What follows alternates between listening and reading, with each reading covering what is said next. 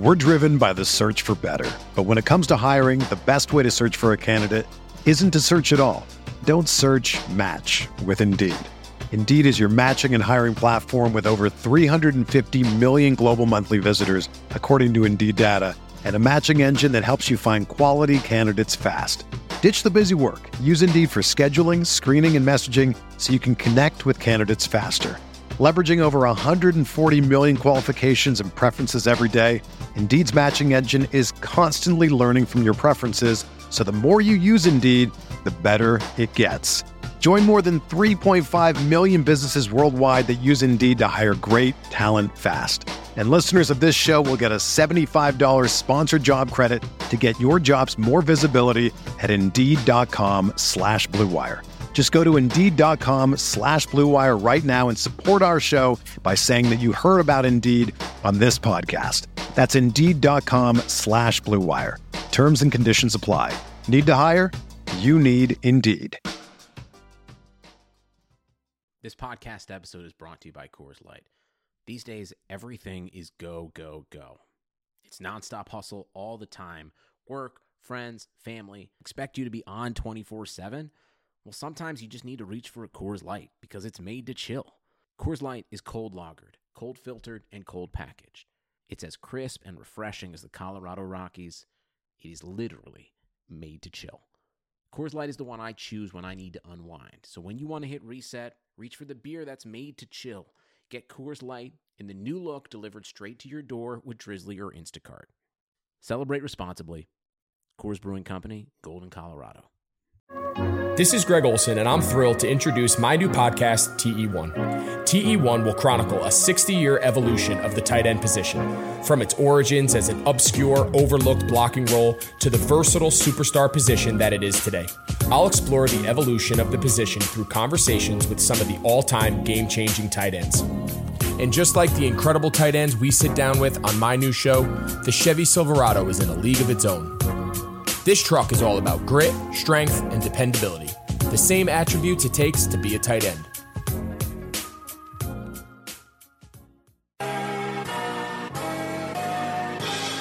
It feels like Miami. Miami, Miami, Miami, Miami, Miami, Miami, Miami,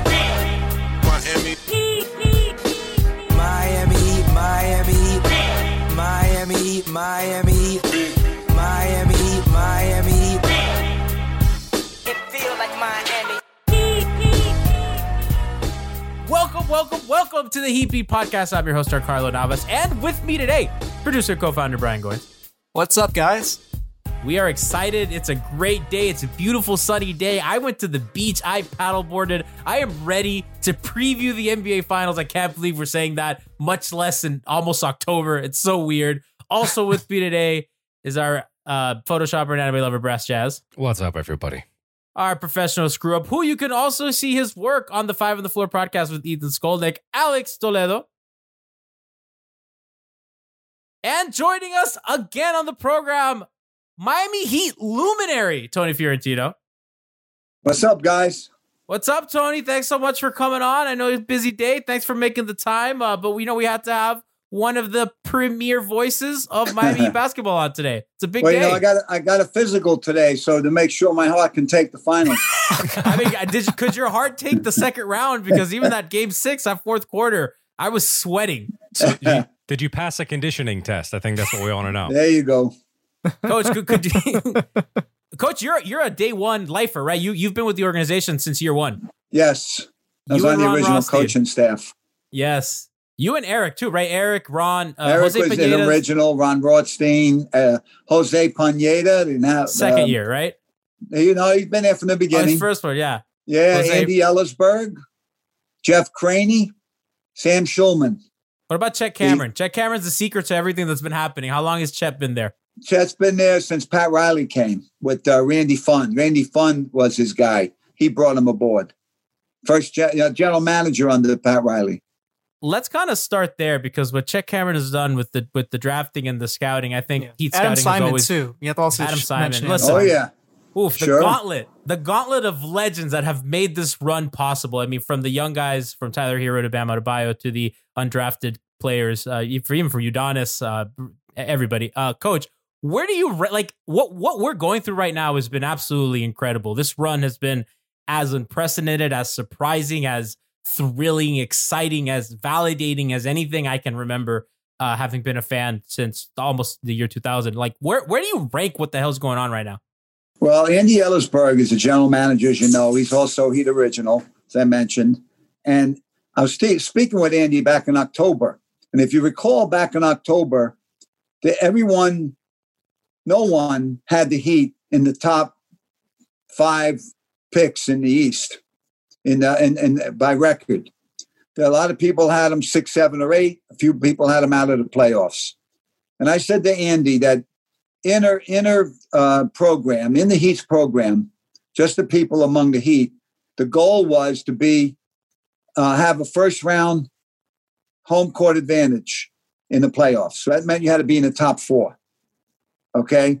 And at the time, everyone loved Boston, Toronto, Philadelphia, and Milwaukee. And no one gave the Heat a chance to be in the top 4.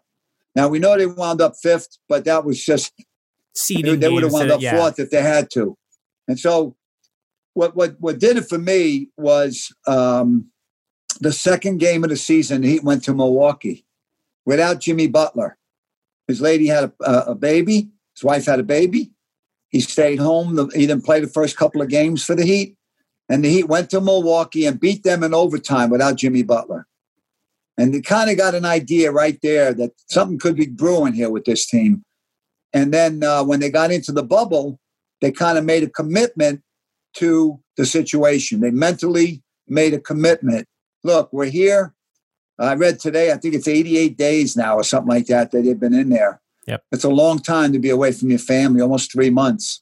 But they made the commitment and they showed it on the court. And there's a resilience and a never say die attitude by this team that reflects the coach, Eric Spoelstra. And they go out and they don't care who gets the credit. They all take the blame when they lose. They don't point fingers, and they just come back tough for the next game. So in one way, you're surprised they're here, but in another way, watching them play, you're not surprised.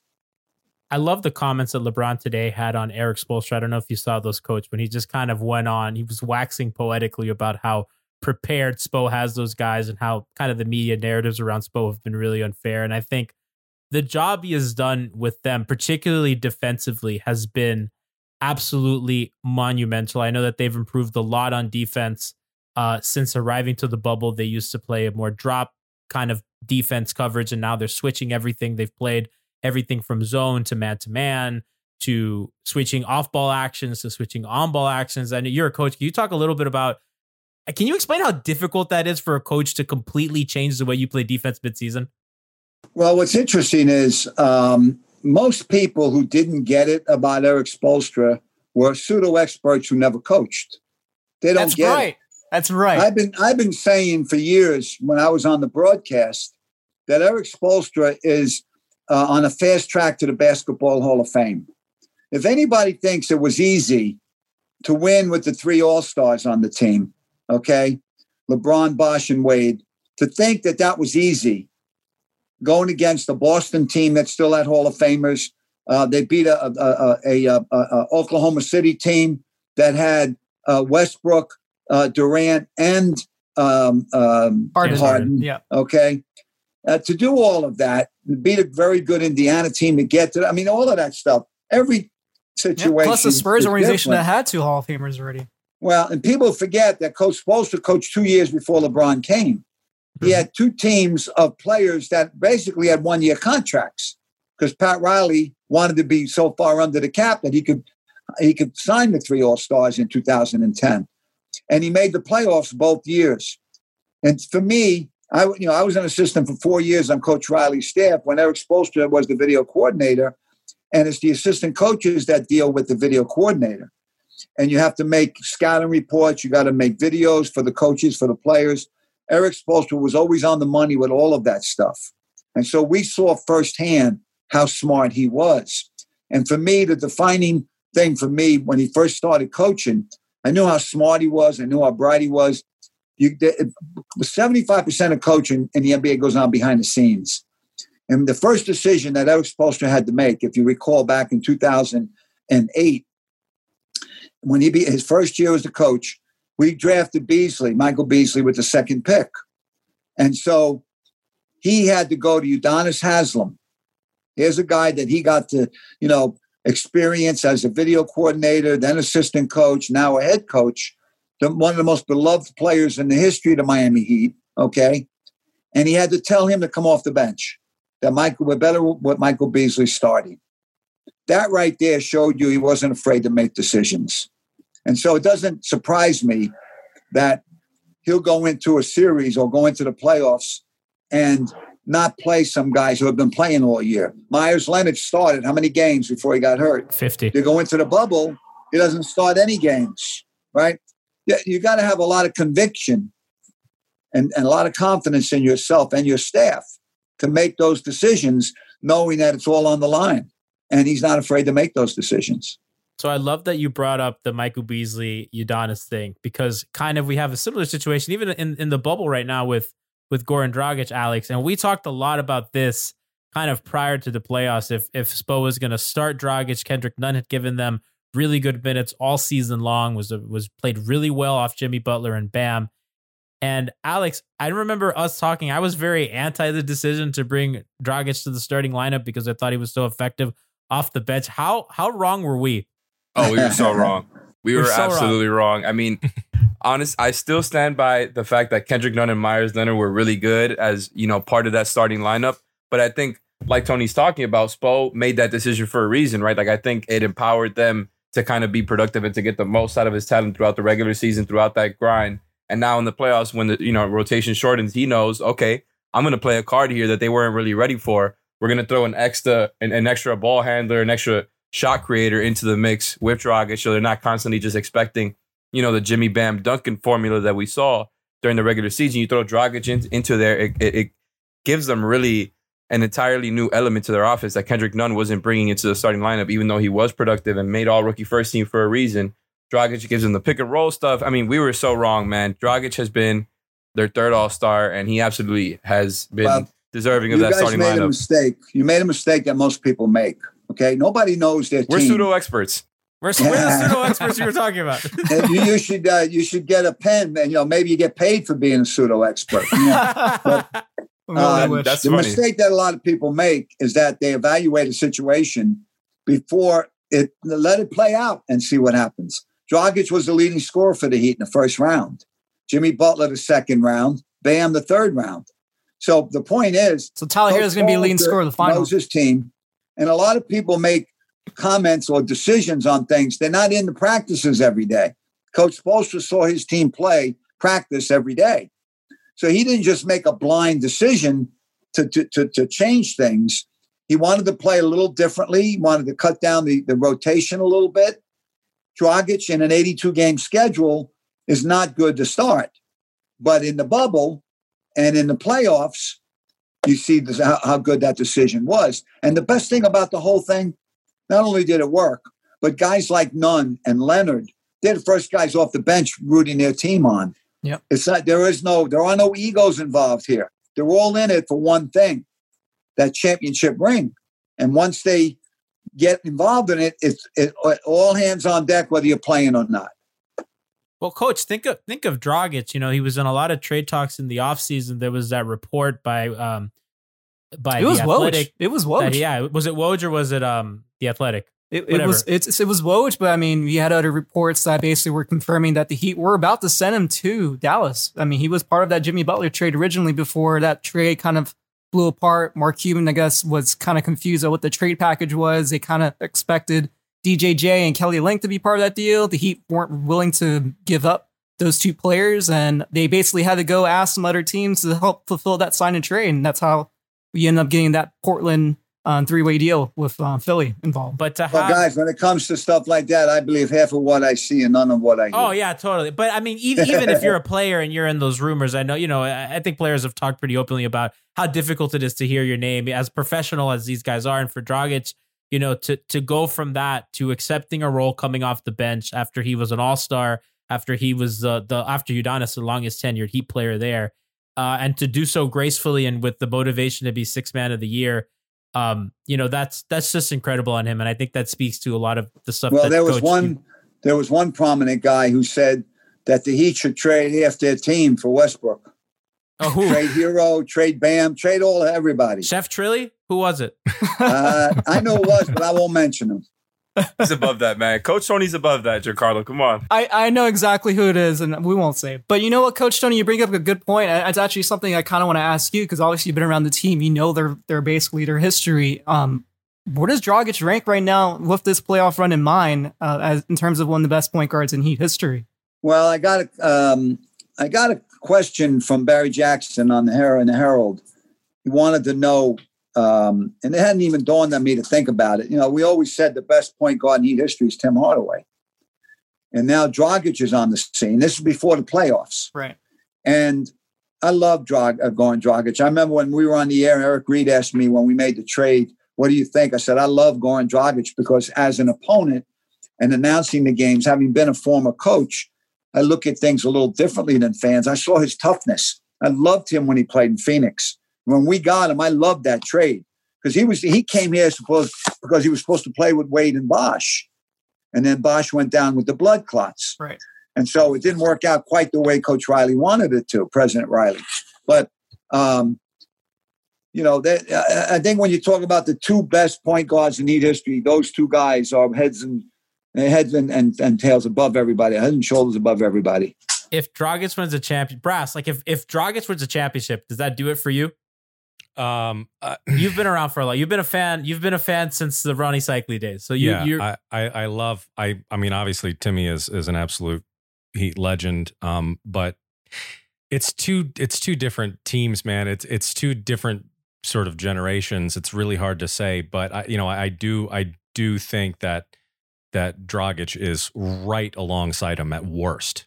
Is right alongside him, especially if they can get a championship out of this, because the way that he has played recently has been remarkable. And, yes. And if you recall when the Heat made the trade, when they got Timmy, he was, I think, a lot of people had sort of written him off a little bit at that point. He was, and I think there's about Tim. Yeah. And I think he came off a major knee surgery in Golden State. Right. And I think Dragic's time is really just kind of proven a lot of people wrong. And he's just been amazing. And he's Slovenia is near Italy. I asked him if he's got some Italian in him. Listen, Coach, I'm Italian too. Where's your family from? My family's from Naples. Oh yeah. My mom's family is from Ischia, the island off of Naples. You go Sorrento, Capri, or Ischia with the hydrofoil. I've been there. I miss Coach. My mom's side. My mom's side. Yeah. I miss Italy a lot, Coach. I was supposed to go for summer, but obviously, with the world the way it is, they had different. I knew plans. There was something else I liked about you. Yeah, well, my name's Giancarlo. You know what I mean, John? There you go. So my mother's namesake. Kind of look into the matchup between the Heat and the Lakers, Coach. The thing I'm most comfortable with in this matchup is we all know the Lakers are a great defensive team. LeBron James is obviously playing some of his best basketball of his career, even at his age. He's been absolutely outstanding. Anthony Davis, we all know the pedigree there. Their role guys have really locked in. They've bought into what Frank Vogel's doing, right? They're playing excellent.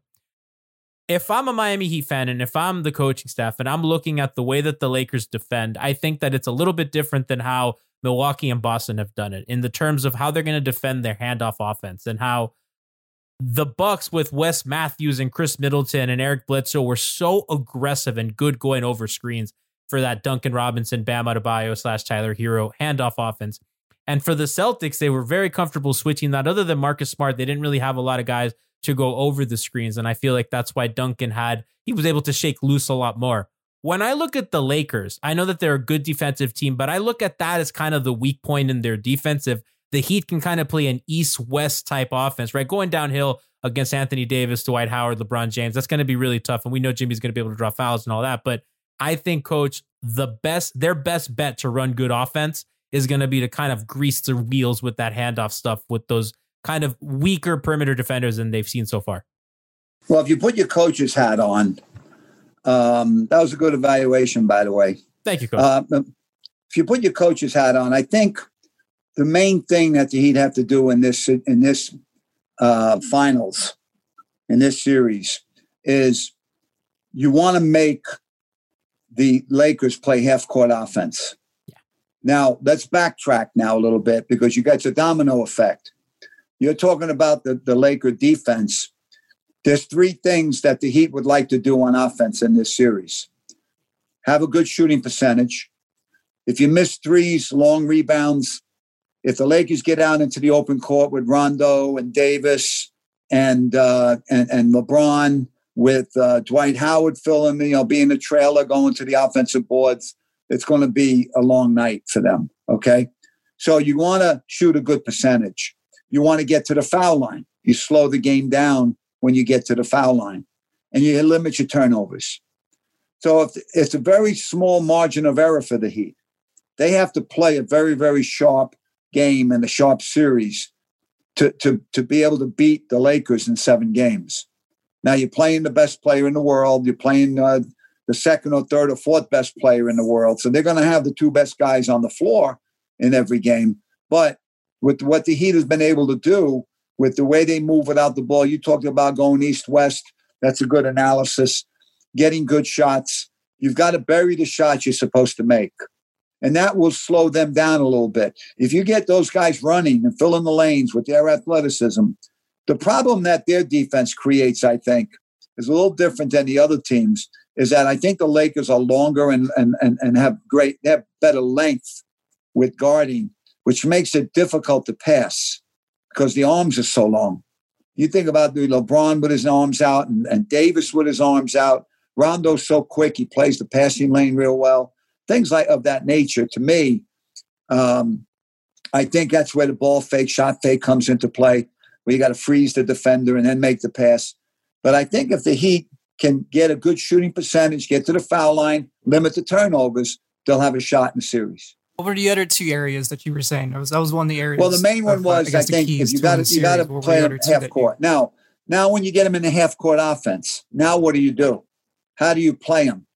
Now, Eric Spoelstra has been very, very good throughout his career in coming up with a good defensive scheme. It's almost like, I think, like Bill Belichick. What he does, identify the 2 best things that an opponent does every Sunday, and they try to limit their effectiveness, make them do something else that they're not as good at, okay? Now, I think, I didn't watch a lot of the Laker games, but from what I read and from what some people have said, they weren't consistent shooting the 3 so far in the bubble. So clogging the lane, maybe forcing them to shoot 3s, then you got to get the offensive rebound. Playing zone, the concern will be rebounding the ball. Don't let them crash their offensive boards. Do you double team LeBron when he catches the ball? There's certain decisions that the Heat have to make, and do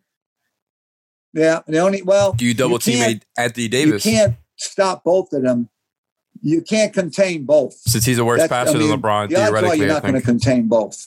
So maybe you focus in on one, knowing that the other one's going to go off. Okay. And that's just one option. Coach Spoelstra will come up with a game plan. Hopefully that will help the Heat.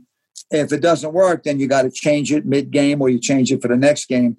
He's only had a couple of days to prepare for this, Monday and Tuesday, and a shoot around on Wednesday morning. So we'll see what he wants to implement and how well his team can implement his game plan. So, Coach, the thing that I look like kind of historically what they've done this postseason is to contain guys like, I think the big issue with LeBron is if he's going to have Caldwell Pope or Alex Caruso or Rondo screen for him, get a smaller guy in that pick and roll, and then he goes downhill. I think when that's kind of the danger zone for the Heat. But what I like what they can do there is kind of what they did on Giannis. Help early, help purposefully, make that pass to the corner as hard as you can. And we know that the Heat defense gives up a lot of corner threes by design because they really play the strong side of the ball very, very well and very, very purposeful. And if Alex Caruso is going to hit you from the corner from 3, and if Caldwell Pope is going to do that, then I think that the Heat are going to be okay with that. As long as they send the help early, as long as they send it purposefully, I think they'd live with that result. No, the same thing they did against Milwaukee. I mean, you obviously noticed in that series that they were playing, they're not sagging off, but they were giving Brook Lopez some of those open 3 looks by design. Well, you got to pick your poison. You got to live with something. They're a very good team. You're not going to shut off everything. And, the old coach's axiom is, whenever possible, don't let the best player beat you. And so if you make the other guys make shots and they make them, then they're going to beat you. So you got to give them something. And so they're there for a reason. Miami's there for a reason. Now, I'm sure their focus is on how to, like you mentioned earlier, how do you play all the movement that the Heat give you with the backdoor cuts and the handoffs and all of those certain things. The ball handling of Bam, who's going to guard Bam, is probably going to be, if Dwight Howard starts, it'll probably be him guarding him. Then who does the Heat use to guard Davis? Who does the Heat use to guard LeBron? Do they start in the zone? These are all the things that they have to resolve in their preparation for before they get on the court with the players yesterday, and then see how the approach goes by tomorrow night. And then, hey, if it doesn't work, you try something else for game 2. That's what's great about Spo. He's so adaptable. One thing I did see, and I saw this number floating around, that the Lakers are scoring 0.9 points per possession against the zone, which is not very good. But Miami's zone is kind of weird because they play their guards on the back line and they really stress the wings on the front. So what I'm worried about there is if the Lakers do get to play big and if Dwight Howard does get to stay on the court, that's a lot of offensive rebounding that, it's a hard ask to ask Dragic or Tyler Hero or one of those guys to box, guys twice their size pretty much. That'd be my only concern with their zone. The thing is, where will the rebounds come off? You got your bigs crashing the boards from the perimeter. And there's 2 reasons why you play that way with your bigs up front, because their arms, they got longer arms, wingspan is good, makes the passes tougher. And your guards can rotate out a little quicker on paper to the corners and close out. And so you're right, though. I mean, anytime you play a zone, the concern is defensive rebounding. So we'll see. And theirs in particular, though, because the guards are on the back line. Yeah, they're a very good offensive rebounding team, no doubt. But again, you can't take everything away. So you've got to figure out what you're going to give up. I think the biggest thing for Miami is probably forcing them to play small. If you have shooters like Kelly Olynyk, maybe if you bring back Myers Leonard this series, who knows? Trying to stretch out the floor with them on offense and maybe forcing the Lakers to play smaller. Oh, Olynyk, I think Olynyk will play a lot in this series. I think this is an Olynyk series. I like what he did against Brook Lopez a lot. I mean, Brook Lopez with that really extended drop. Take him outside. Lopez wasn't. Lopez was stay drop on that handoff or in that pick and roll, and it gave Kelly all the time to shoot. The Lakers are obviously not going to do that. Anthony Davis and Dwight Howard are a lot. They don't have as rigid a defensive game plan as that. Well, what you said earlier about the Heat, about the Lakers pick and roll, the Heat have to decide how they want to play that. They may play it differently with different guys. Do you want to go under and force the jumper to take away the drive? Do you want to trap whoever? Let's say it's LeBron coming off a small. Let's say Rondo's setting the screen on LeBron's man. Do you want to trap LeBron coming off? These are all the areas. Rondo that shot. You can't touch every area. You can't control every area, but you got to have some kind of game plan with that. I'm kind of scared of trapping LeBron, Alex. I think you kind of go under and you kind of hope if LeBron wants to take the jumper. I mean, he's one of the all-time greats. So he takes the jumper, but I think you have to not let him and Rondo get in the paint. And if he's going to take a 20-footer and beat you, then you're the best player in the world. You beat us. Well, he's the other strategy is always be nice to him. Don't say anything bad. Tell him how good he is. Don't get him upset. Because we know when we had him here, it was great to watch Wade and him. When they got upset, they played better. Some guys, you can take them out of their game when they get upset. They want to go mano a mano. Wade and LeBron, they just raised their game to another level and then killed you. What was that? You were there during the whole Big Three. What was it like to witness the really growth of a player like LeBron? Because he definitely, he learned so much being in that system. What was that like? What did you notice? Well, I think there's another area where Spoelstra doesn't get enough credit. When Chris Bosh came, for example, he encouraged him to go out to the 3-point line. And look what kind of three-point shooter he became. With LeBron, he encouraged him to go into the low post. He didn't have that part of his game. He always wanted to play on the perimeter, and he's very effective that way. But why neglect one part of your game that can be effective? Now, that may come back to haunt him in this series, if it goes small on him. But that's what so he grew in that sense where his game got better. They worked on little fundamentals. And I think LeBron was a winner when he came to Miami. I think the Heat and the organization with Pat Riley and Coach Spo and all of them, they taught him how to be a championship winner. I know I say this all the time. I run the Heat camps when we don't have the virus. And I tell them all that one of the examples I use a lot, I said the best thing that ever happened to LeBron was when we lost to Dallas in 11 because he didn't play well in that series. He was trying to please all his critics. And he even mentioned after that, for 2 weeks, he boarded in a room and he felt sorry for himself. And then he finally decided, hey, I can't listen to anybody else outside the organization. I got to play my game. And that never happened again. The next 2 years, we won the championship. He was the MVP. So sometimes you have to take a step back and get bit a little bit, get a loss and learn from it and then come back. And I think that's what made his career. That loss to Dallas and all the criticism, all the pseudo-experts, okay, going at him, picking at him, I think that made him a better player. Tony, speaking of the pseudo-experts, they've been at it again. They're picking the Lakers. They're not giving the Heat a shot. Yeah, well, what? Yeah, that's natural. Who's going to pick the Heat to win the series? Yeah, and honestly, if we're being really honest, you just look at it on paper, and this might be the easiest team LeBron has faced in the finals just because he's faced the Spurs and the Warriors over and over again, not trying to take away anything from this Heat team, which I do believe can beat the Lakers. But what I wanted to ask about here was, speaking of LeBron, you were talking about Spo and the defensive game plans that he's thrown out. You even mentioned the 2011 Mavs series where part of the thing that threw LeBron off his game on offense was the zone. And obviously, I think there's a lot of comparisons that could be made between this Heat team from this year and that Mavs team.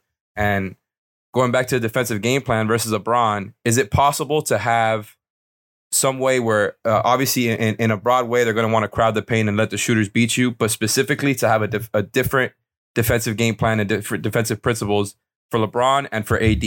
So, for example, like we were talking, Giancarlo was talking before about whether or not you trap LeBron. I guess that's dependent on who the shooter is that you're leaving off. Maybe you do that for a Rondo, Caruso, not for Green. But at the end of the day, if whether or not you're trapping LeBron, they could do different things, right? They can kind of crowd the paint when they're doing the pick and roll stuff, because when they're not running zone, I think that's something that's going to be really, really interesting is their pick and roll defense. I don't really know how they're going to guard it if the Lakers are playing a big, because Bam is, going to be on that big. So they're going to have Crowder and Jimmy there matched up versus LeBron and Bam. How do you think the Heat can win stylistically playing their bigs off the floor while also having a defensive game plan for LeBron and Anthony Davis? Yeah, well, you started out with the question I think is a good one. You probably will play Davis a little differently with LeBron off the court than when he's on the court, and vice versa. Yeah. The problem is that LeBron probably will play 40 minutes. He's only going to be off the court for 8 to 10 minutes. You got to try to take advantage of that. And then when he's off, maybe you double team. These are all the questions that a coach has to go through with his staff. They spend hours discussing everything. There isn't anything that a fan can suggest or a pseudo-expert can suggest that they haven't gone over and mulled over and maybe put on a chart where, look, if this doesn't work, let's maybe go to this, that sort of thing. And it's a 7-game series, not one game. It's a 7-game series. So there's a little feeling out each other on the first game. That's why you don't get too excited about if you win one or lose one at the beginning. And then you see where it takes you for the next game and the game after that. But we know the resolve that the Heat have. We know how they come back. And we know that they're practically never out of any game. And I said the same thing. Somebody asked me, do you think that he can win a championship? And I said, look, if they win 3 series to get to the finals, why not? There's 28 teams in the NBA that have no shot. There's only 2 teams got the shot. And so you give it your best. You go out there and give it your best. It's been good so far. Coach, we appreciate your time. Thank you so much. We're about to welcome in our friend of the show, Solomon Hill. Coach, on the way out, I need to ask you, you have liked a lot of this new Heat Twitter meme where they do the face plant on famous movie scenes and funny GIFs. What is that? I don't know. It just kind of happened, but you're in on it, and we love that you're in on it. Everything. Yeah, it's great. We love it. You are the mascot of Heat Twitter. You remember Mr. Ed, the talking horse? Yes. I'm waiting for my face to be on him next. Okay, we'll get that arranged. We'll get on that. Coach, you are the best, sir. Thank you so much for joining us guys. again. Hang in there, man. We'll see what happens. It's going to be exciting. Thanks, Coach. You're the best, you Coach. got it. Ciao, guys. Can we get one final yeah, baby on the way out? Yeah, baby. Let's get it. Coach, luminary Tony Fiorentino, thank you so much for copping in. You got it. You've counted on restaurants all your life. Now they're counting on you. And while their dining rooms may be closed, they're still open for delivery with DoorDash. DoorDash is the app that brings the food that you've been craving right to your door. Ordering is really easy. Open the DoorDash app, choose what you want to eat, and the food will be safely delivered outside your door with a new contactless delivery drop-off setting. Choose from your favorite national restaurants like Chipotle, Wendy's, The Cheesecake Factory, anything. Many of your favorite local restaurants are still open for delivery as well. Just open the DoorDash app, select your favorite local spot, and your food is on the way. Right now, our listeners get $5 off and zero delivery fees on their first order on $15 or more when you download the DoorDash app and use promo code BLUEWIRE. That's $5 off and zero delivery fees on your first order when you use the DoorDash app in the App Store and enter code BLUEWIRE. Don't forget the code BLUEWIRE, all one word, for $5 off your first order with DoorDash. Did someone say playoffs, NBA and NHL are playing for gold, and our partners BetOnline have you covered? Get in on all the action, including a new NBA bracket contest with plenty of chances to win. MLB season is pushing into fall, and there's no shortage of ways to bet with hundreds of odds, futures, and props. So take advantage of the return of sports. And remember, the casino never closes. Check it out all day, all night. Go to betonline.ag and use promo code BLUEWIRE to receive your welcome bonus. That's betonline.ag, promo code BLUEWIRE. BetOnline, your online sportbook experts. We welcome in the crossover master himself, friend of the show, Solomon Hill. What's up, my man? What's good, everybody? How you guys doing? How's it going, man? Listen, we said the last time you were on that if we make the finals, if the Miami Heat make the finals, you would come back on. That prophecy has been fulfilled. Congratulations, sir. Man, appreciate it. Much appreciated. Solomon, I want to start with one thing. You're a badass, dude. You don't play a lot in the bubble. You get a couple spot minutes. You don't really play much in the first two series. You come in against arguably the best team in the Eastern Conference, the team that ESPN and all these people were crowning the next generation of greatest thing ever. And you come in and you play dog minutes on defense. You were competing. You know that you had the best plus minus on the team and on off? Oh, no, I didn't know, man. You're like plus, the Heat are plus 19 per 100 possessions when you're in the game.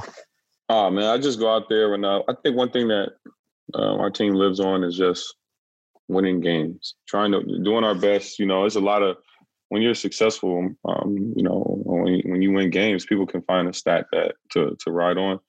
And, you know, statistically, we're not supposed to be here. So we have a belief in the locker room amongst each other and a lot of trust to just try to go out there and get the job done. Salma, why were you not shooting? There were a couple times that you were open. You got that swing pass wide open on the wing, and I stand up and I throw my arms up. I go, shoot it. And you pass out of it. It was a good play, but I really wanted you to. You're a good shooter, man. You're a good shooter. No, for sure. It's just situations where, you know, sometimes I just feel like the best situation is probably get the ball to the guys that have a rhythm at that moment, you know, knowing that my minutes were going to be like they were. The huge part of what I was out there to do was play defense. And, you know, I was able to make really good plays. And, you know, if something would have came to me in a different situation, for sure I would have shot the ball. But I was lucky enough to be the recipient of on the other end of some good passes to a couple good people. And like KO came in there and was able to get a couple shots right off my passes. So it was really great to just be out there. But I'll definitely be looking for my shot whenever I get it. You also can't show your whole bag of tricks before the finals. You're saving some stuff, right? I mean, that's what you got to do. You can't show up on the scouting report. Man, you got to get it done, whatever that means. If coach asks me to do something, go out there and just take charges all day. Then if that's what's going to get us, sounds like it hurts. That sounds painful. Hey man, I'll take it. I'll take it. It's for all the chips right now. You hit him with the cleanest pocket pass I've ever seen. I stood up, I yelled, I was like, "That's my homie Solomon Hill." That clean ass pocket. I think it was KO was rolling to the rim. You got him in stride. It was clean. We love it, man. So does coach tell you like before the game, like, hey, like expect some minutes today, or is it just like, hey, Solomon, like, we're gonna need some minutes right now? How does this work? It's all fluent. I think when we approached every series, it's all hands on deck. And that's how we approach this series. Is that game to game can be totally different schemes and plans. So we have a great mature group of guys that everybody is ready. It's a great feeling knowing that we have a good age and good mix of guys that everybody's ready to contribute. Myers, KO, DJ, Kendrick Nunn. Like when you look at the guys that we have on our bench, it's really cool to being able to look around and trust everybody that you have on the roster. Solomon, I got it. So when you're like in the huddle in game 6, when did it become apparent that this was a wrap? Like there's a moment like Bam's taken over that game. Bam is doing the stuff that had to be the Bam takeover, right? The superstar leap, right? Like, are you guys, is there a moment in the huddle where it kind of dawns on everyone like, oh wow, like this is happening? Not really. I wouldn't say with a guy like UD, with guys like Dre, they've been here. You know what I'm saying? So it's not over till it's over. They've been in some crazy scenarios and situations. And even some of the games that we've had, we've been in situations where teams have made some runs. That Milwaukee game where Jimmy threw the ball in the basket almost. So we kind of got to a point where we're thinking it's not over till it's done, right? Till we're in the locker room after the game, we can bring it in, and we know that game is won, and that's how we just try to approach it. Is that it's not over till it's over. I have a question. It was reported by the LA Times, Dan Waukee Sports. He said that the Miami Heat didn't want confetti after your Game 6 win against the Boston Celtics. Was that true? I have no idea, but. Because that was weird. Like we were wondering why there wasn't confetti on the floor. Like the Lakers had it. We were mad that the Lakers got confetti and that we didn't. You think Pat is making that decision? You think Pat Riley's like, no confetti. Act like you've been there. I think it should go hand in hand that everybody knows Heat culture. What Pat wants to celebrate, and that trickles down from him to any and everybody within the staff and on our team. We know what we want to celebrate. We know what we talked about when they started the season and then when I came. But I think that's the moment that you wait for, especially in the bubble. It's not like it's like we're celebrating in the arena and all our fans, and that's kind of like our nod to our fans as well. But now that we're in the bubble, if we're going, I just feel like the confetti will come when it's needed. So you mentioned UD earlier, and that honestly made me think about that moment the other night. I think it was Game 5. They showed him on national TV, just kind of in that huddle. He was really going at you guys. I think you guys in the third quarter. Yeah, yep. there was a struggle in the third quarter, and you got one of those classic UD speeches. What was it like being in the middle of that? We know it's a storied thing, right? Like they've kept him on because of the impact that he has as this kind of coach on the roster. What was it like to see UD in his element like that, and how did it empower the team going forward? Because I really do believe in the effect of that. No, that's most definitely. It's the same reason why I just said we have guys like UD, guys like Dre on our team. Because when you have guys that's been there and that's been through the mud, they give you a calm feeling. It's kind of like it's that feeling when you go to, you and your friend go to somebody's hood, and you don't know nobody over there. It's just kind of like, all right, well, you know what I'm saying? You said you think we safe, and you just kind of looking at each other like, man, well, we don't know. And you walk the streets. But it's a different feeling when you go to your best friend's hood and he's good. Like, these are my people. And that's how UD and Dre makes us feel about this stage. It's like, man, yeah, UD looks at us and like, yeah, you guys are, we all hungry here. You know, we can get it done. And it gives that belief to every single body. Like every person on our team is just like, yeah, if these guys have seen it and they've done it at the highest level, then we can do it. And they really add in UD's words, everybody listens. You know, it's different from like the coaching standpoint, but it's that real, I'm in the trenches too. Like we at it every day in practice and I see it. You know, I can't want it more than you guys want it. And it's like, it's really like kicking the ass and it keeps us straight. It keeps us like a straight and narrow and puts it together when we need it. All right, Solomon, I have to ask a question that obviously everyone in the NBA wants to know. I want to know the inside workings of Big Face Coffee. Have you purchased coffee from your teammate Jimmy Butler? Who's bought the most coffee, actually? It has to be Goran. I bet it's Goran. Good question, Brian. It's Gogi. It's probably Gogi for sure. Yeah, he made me a mocha. Oh, I bought a mocha from him. Yeah, it's Did you go small, medium, or large? What are the hours of operation? You better get a large one. I'm not about to waste. I'm doing 20. I'm gonna do the large one for sure. So does he accept Apple Pay?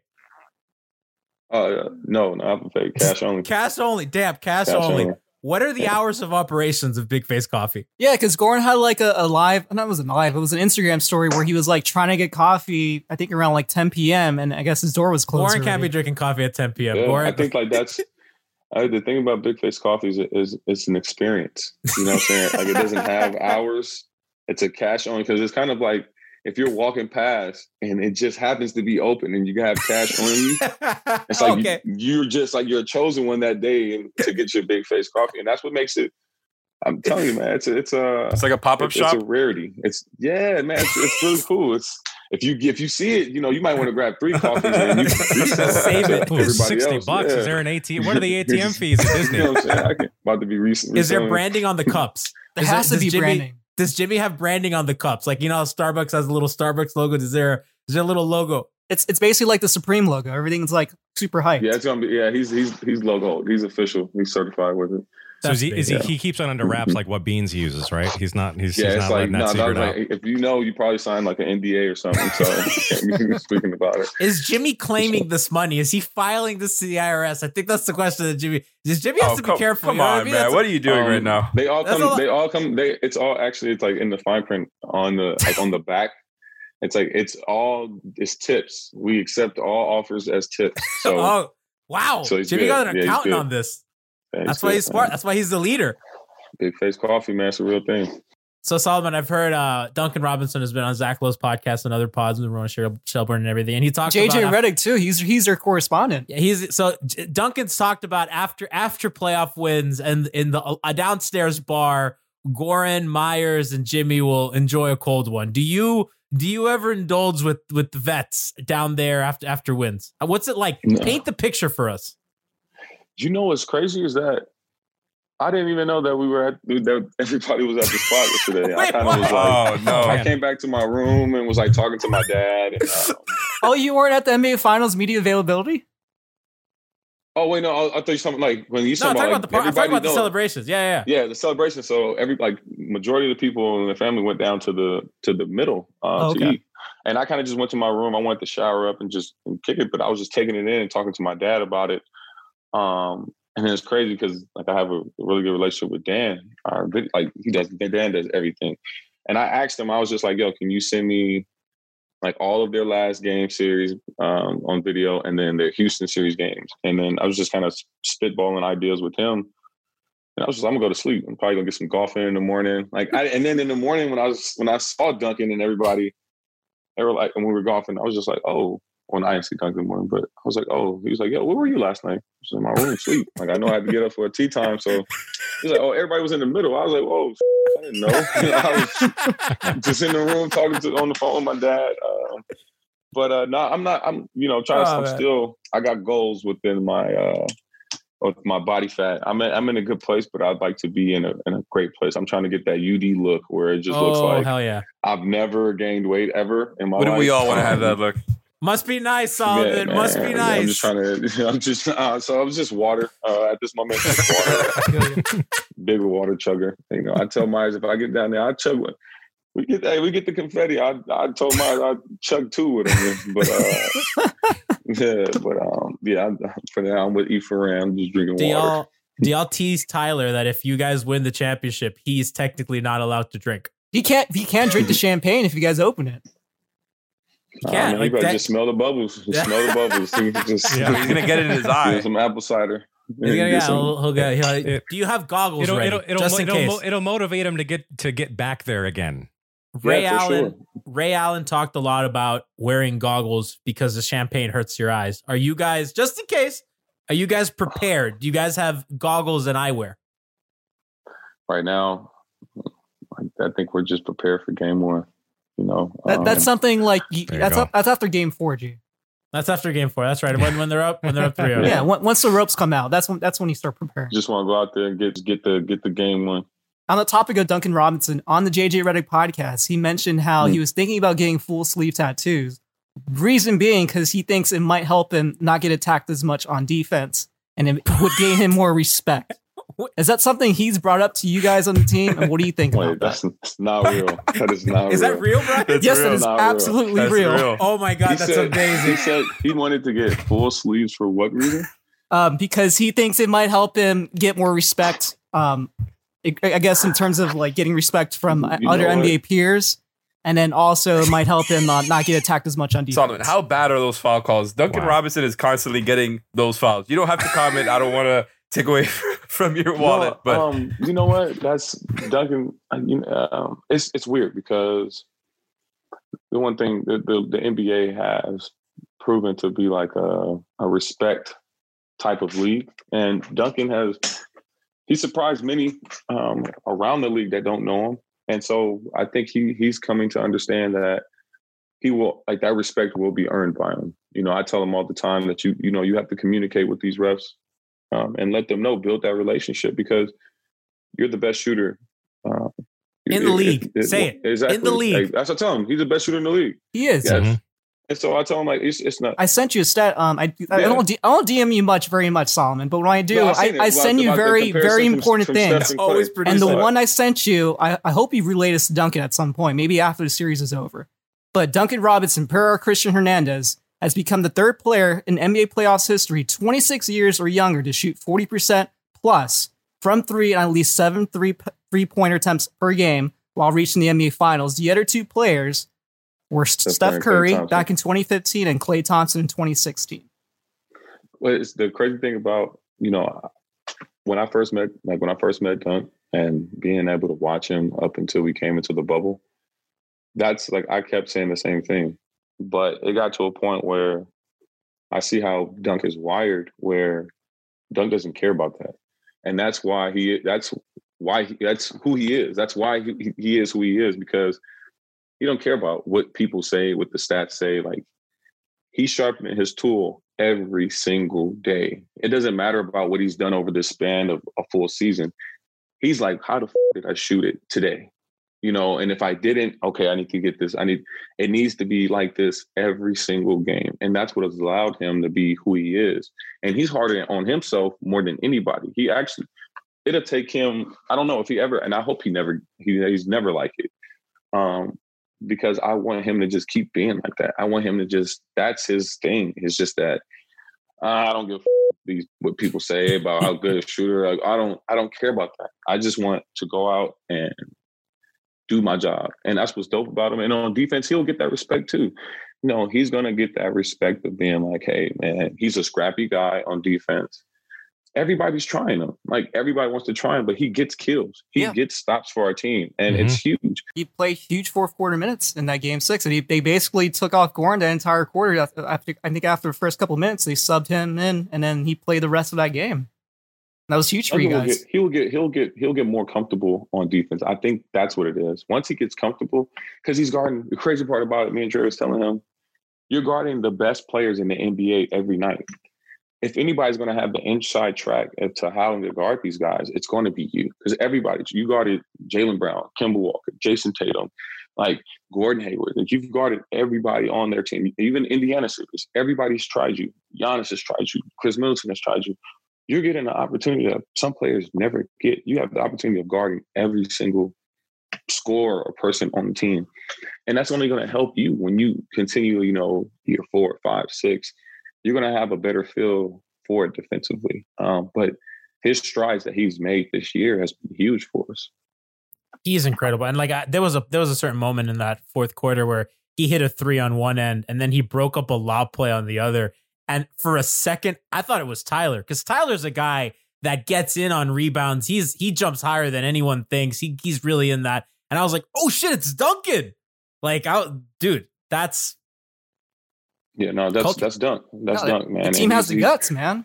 And that's the coach, like you said, that's coach. Dunk is bought in. He's all in, and that's all you would want from anybody in here. Solomon, the one thing I've marveled at this team has been the transformation on defense. Before you and Jay and Andre got there, it was a lot of drop scheme defense, and now it's been a switch everything. You guys have played more conventional way against Indiana. You guys played a lot of man. You guys played zone. You guys played a little bit of everything against the Bucks. A lot of loading the strong side of the ball, a lot of switching, a lot of different stuff. And then the Celtics, wall. Yeah, they built the wall basically. The wall, and then when you're playing the Celtics, you're doing lots of switching. You're playing lots of zone. I really wonder as a player, and I know we know how great Spo is. What's that like to just be like, all right, this is the game plan. It's completely different from last time. That's what being a part of Heat culture and being a part of playing the game of basketball. That's when it really matters. I've had this thought since I was a kid, winning an NBA championship on my terms. How I wanted to win it, whatever stats that I thought, whatever record I thought I was going to do to get to it. But when you want to win a championship, you have to be selfless. You have to be ready and willing to give something other than yourself to the game. And that's what it's been like on this team, and everybody's bought in into just being open. So if coach says, this is what we're doing, this is what we're doing, and we have the capacity and the ability with guys and movable parts to being like, okay, if we want to do this, this is who's going to be out there because it's the most effective. And everybody, even the people on the court and the people off the court, are all connected as one of being like, if this is what we have to do to win, and this is who it takes, a part of our culture of people, and it wins us games, we're all in. And so it's so much easy to just listen to coach, and the coach is like, hey, this was going to be successful. And he draws it up, we execute, and we find success. And that's the relationship that you would want playing the game of basketball. How's when you had the best coach in the league? There you go. I don't know if we mentioned this with Tony. I don't know if you saw LeBron's comments today, but just completely were singing Eric Spoelstra's praises in a way that I think it's, I mean, you this is your first time with the Heat. I think kind of coaches' reputations with players is really important, especially when guys are deciding where to go and everything. LeBron spoke flowers about Eric Spoelstra. What was your perception of kind of this coaching staff before you got here? What's the reputation? I just wonder, I don't want to put you on the spot or anything, but I just, we as fans, we're about Spo. We know we think that he's the best guy in the league. No, basically LeBron said that he basically deserves his respect, and that it's really the media's fault that he's not considered one of the best coaches in the league over these last few years. And he was talking about how hard it was to coach 3 All-Stars in LeBron, Wade, and Bosh at the time. It's crazy because no one Spo don't he don't give. I'm sorry, but Coach Spo doesn't. He doesn't really care, man. He doesn't care about none of that stuff. I think that's the thing that most that I didn't know. That was the thing about Miami, is that you lacked real knowledge about the situation. So you just thought they were afraid, them. You're going to the Pat Riley test. I did it in college, and I was like, wow, this is one of the hardest things I've ever done in my life. Wait, what's that? Explain that. Oh, so it's just a conditioning drill. So basically, you just you're doing sprints, full length of the court. And so everybody changes it. So I know in college we did it where we had to do 10 touches. So, and then you have a certain amount of time that you have to do that test in. It's like wing guards, bigs, and you can bank time, but you have to fall within that time. So if you have to do it in 56 seconds, all your sprints, all 4 sets that you do it has to be in those 56 seconds. If it's over, probably got like what we call it hell week. So you got a whole week of extra conditioning, and then you may have to retest to see if you pass. That sounds like it sucks. No, but it does. But That's how it works, right? But there's a reason for it. Like, I mean, that helps you guys because, like, look at like how you guys played at the end of the fourth quarter. It seemed like you guys had that extra energy to make that run. Mm-hmm. And what it does is, I mean, it tests your mental too. And when I say that we have guys that are happy for one another, whether they're playing or not, if you can't give yourself up for a little bit of cardio, a little bit of out of like uncomfortableness, if you can't be, if you can't have your win taking, if you can't be at your weakest point, what makes you think you're going to be okay when you're not, when you don't think you're part of something bigger than yourself? And it's one day, it's one event, it's over. If you're in Miami Heat shape, you shouldn't have anything to worry about. Do they still keep the body fat chart in the bubble? Is that still a thing over there? I know that in the facility they have that, but did they bring in that the to locker bubble? room, right? If you guys know Miami Heat culture, you guys wouldn't have to. So there's certain questions that answer themselves. That shit doesn't escape you. Not even in the bubble. You don't get a fucking break. Not during the playoffs, man. Are you kidding me? You don't need a break. It's no break from what? It's no break from success. You don't take breaks from success. You don't do that. You don't, here in Miami Heat culture, you don't take breaks from success. You do the right thing every day. All right, Solomon. Might do some push-ups after this. Yeah. Get out of here. I ran this morning. It was so hot outside. I wanted to die. I was like, this humidity. And it's cool now. This is like the cool. You're missing our cold front. It's like 90 today. Solomon, I got to ask you. Last time you were on, I gave you some anime recommendations. Did you hit any of them? Or were you too busy going to the NBA finals? Not yet. Not yet. Yeah, okay. Not yet. I'm still off season. Only thing I've added was out of high school. I saw you tweeted the GIF. A lot of soccer going that way. Our listeners want your review on that, by the way. A lot of people in our Discord chat. You know what? The thing that I'm gonna have to I'm not gonna understand. It's weird. It's like the webtoons. Yeah, those Korean comics. It's different because it's supposed to be like it's gonna be like the next big thing. And so it's just like getting into that is a little different. But I like the anime. I'll take it. But I still have my list. I'm waiting. Okay. I'm waiting. I got it. Listen, when you watch them, I want to review anime with you. I was very excited. Most definitely. We got to, man. We got to. Have you done the Snapchat anime filter yet? I have Snapchat, yeah. I don't have Snapchat either. So I haven't tried it, but I've seen people who like change their avies, and it seems pretty cool. I have to check. I don't have Snapchat. Look out. Brass, do you have Snapchat? I do, but I don't use it. You're the old guy. You're the oldest one here. Oh wow. Yeah, but I like doing the filters with the kids and stuff like that. But I've never posted a single thing on Snapchat. See, that's cool right there. The kids like it. You know what I'm saying? That's right. Now, admittedly, I am not an anime fan, I guess. No. Although we're trying to girl him. It's been a struggle in the process. I lost a bet with Johnny about the Heat making the playoffs a few years ago, and they missed. So he gave me, I'm like, you can give me an anime to watch, and I'm going to do it. And I live tweet it and everything. And he chose the worst one ever. I don't know. Have you seen Scum's Wish? Have you ever heard of that? That's some obscure kind of stuff. For the record, I just don't want you to experience that. So just avoid that one. I gave him Solomon, like anime can get weird sometimes. So I was like, how can I make Brass as uncomfortable as I can? Wow. And that's I picked something that had just aired. I had seen a little bit of it. I go, this is it. I'm going to make this hell for him. Do you have a recommendation for if you're like the one anime to watch for someone who doesn't really care for it when they've seen it? I know what you're gonna say. Probably Dragon Ball Z.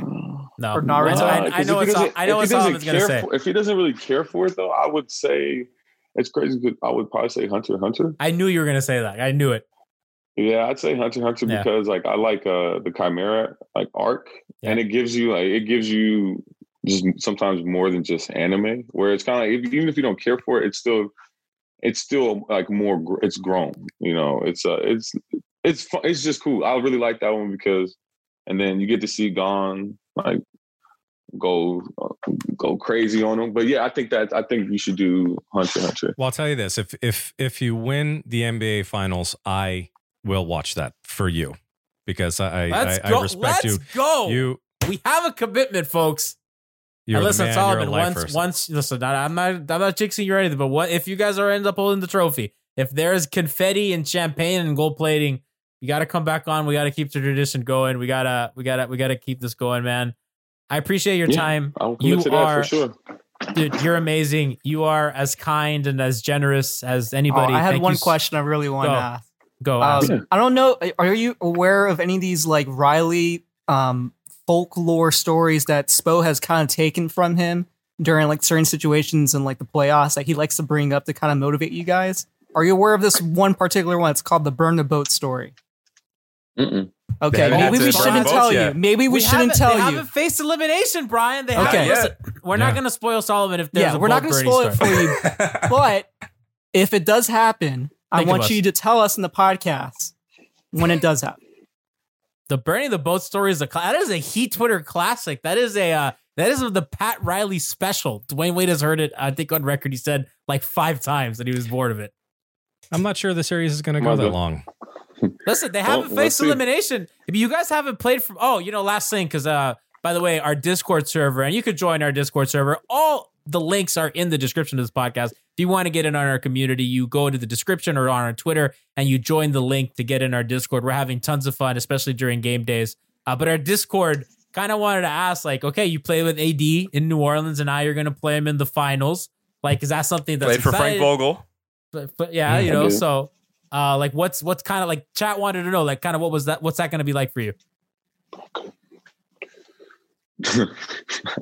I said, I'm doing the chat of service. I wondered about that. I don't care if my mom was on the other team, bro. This is for all the chips. Yeah, man, it's crazy because I'm imagining my mom in one of the jerseys. I'm still going hard, so. It's for everything. This is everything I've ever thought about was like when I was a kid. So, that's the craziest thing I've ever heard. Yeah, man. I love it. Yeah. My man, you are the culture best. in the morning, culture for breakfast, lunch, and dinner. I love it, man. My man, you are the best. Thank you so much for your time. Thank you so much for everything. We wish you the best of luck. And by the way, listeners, you could watch our post-game streams at twitch.tv/MIAHeapy. We are live after every single game in the finals to now and beyond. Join us. We're having tons of fun on our Twitch channel. Also, we upload our VODs also on Twitch and to youtube.com/c/MiamiHeapy. So check out everything there. Obviously, you're subscribed to the pod. And if you're listening on YouTube and you found it, then come on Apple Pods. Go on Spotify, hit that subscribe. Solomon Hill's going to come back on so you can hear more of him. Coach Tony, thank you so much. Friend of the show, crossover master, Solomon Hill. We appreciate it. Man, appreciate you guys.